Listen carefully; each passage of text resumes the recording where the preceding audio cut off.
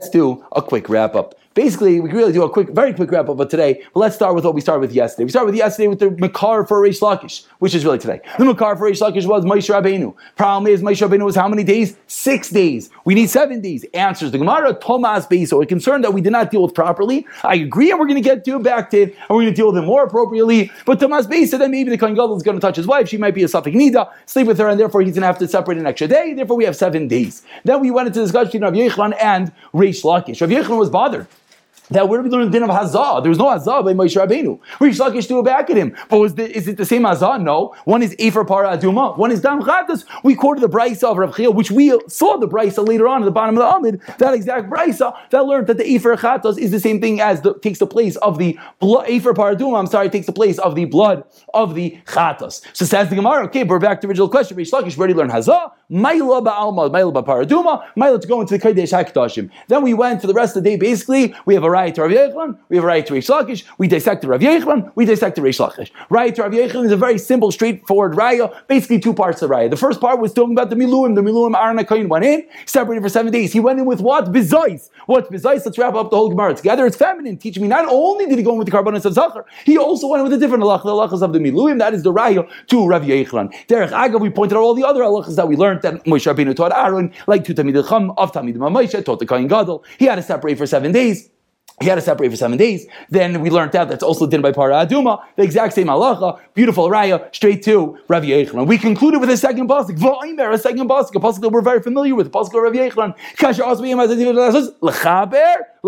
Why do we need a second pasuk? 2 different reasons. Either we would have thought only for the first Kohen Gadol, or for the first Yom Kippur. Tani Kavas the Reish Lakish, up to Reish Lakish learned it out from Moshe Rabbeinu. So now we have a brisa with 4 man d'amrim, which is really 2 man d'amrim. Rav Yisai Glili versus Rav Akiva. Within Rav Yisai Glili, we have 2 more shitas. The shita of Rav Yisai Glili is the raya to Reish Lakish. Rav Yisai Glili learned that the clouds were when? After Matan Torah, after God spoke to Klal Yisrael, then Moshe Rabbeinu goes up into the clouds for 6 days. A beautiful raya too. Reish Lakish, that we see a Prisha didn't have separation for 6 days. Then we have Rav Akiva who says, no, you got the whole story wrong. Fascinating. We don't even know, it's arguing what exactly happened by Matan Torah. According to Rav Akiva, Moshe Rabbeinu never went up in the clouds. According to Rav Akiva, the clouds surrounded the mountain for 6 days prior. Now we had 2 other shitas. We had the shita of Rav Masya ben Charish that said Moshe Rabbeinu went up to purge himself from all food, and we had Rav Masna that said, I'm sorry, I got that incorrect. We had Masir ben Charish that Moshe Rabbeinu went up to give him fear and trepidation, and we had Rav Nassan that Moshe Rabbeinu went up to purge himself from food. Then we went further into this machlekes of Yisei Glili and Rav Akiva. What are they discussing? What's the root of the machlekes? The root of the machlekes is when was Matan Torah? According to Rav Yisei Glili, Matan Torah had to have been on the 6th of Sivan, and therefore after the 6th of Sivan, Moshe Rabbeinu goes up on the 7th of Sivan, which one of the big rayas is called Vayikra el Moshe as part of those brackets that they took out. They put in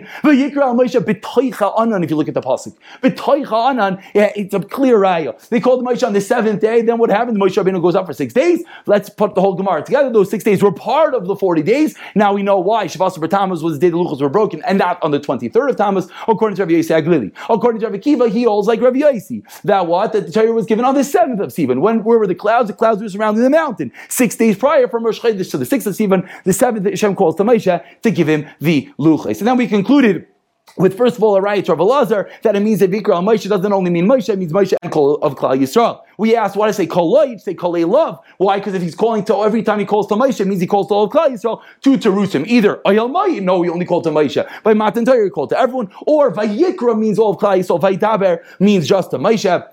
And then we concluded with, is Moshe able to penetrate clouds? 2 different terutzim. First teretz is, no, he cannot penetrate clouds. God had to pull him in. Second teretz is, he can't penetrate clouds, but the clouds parted a shvil like by Kriyas Yam, so letting Moshe Rabbeinu in.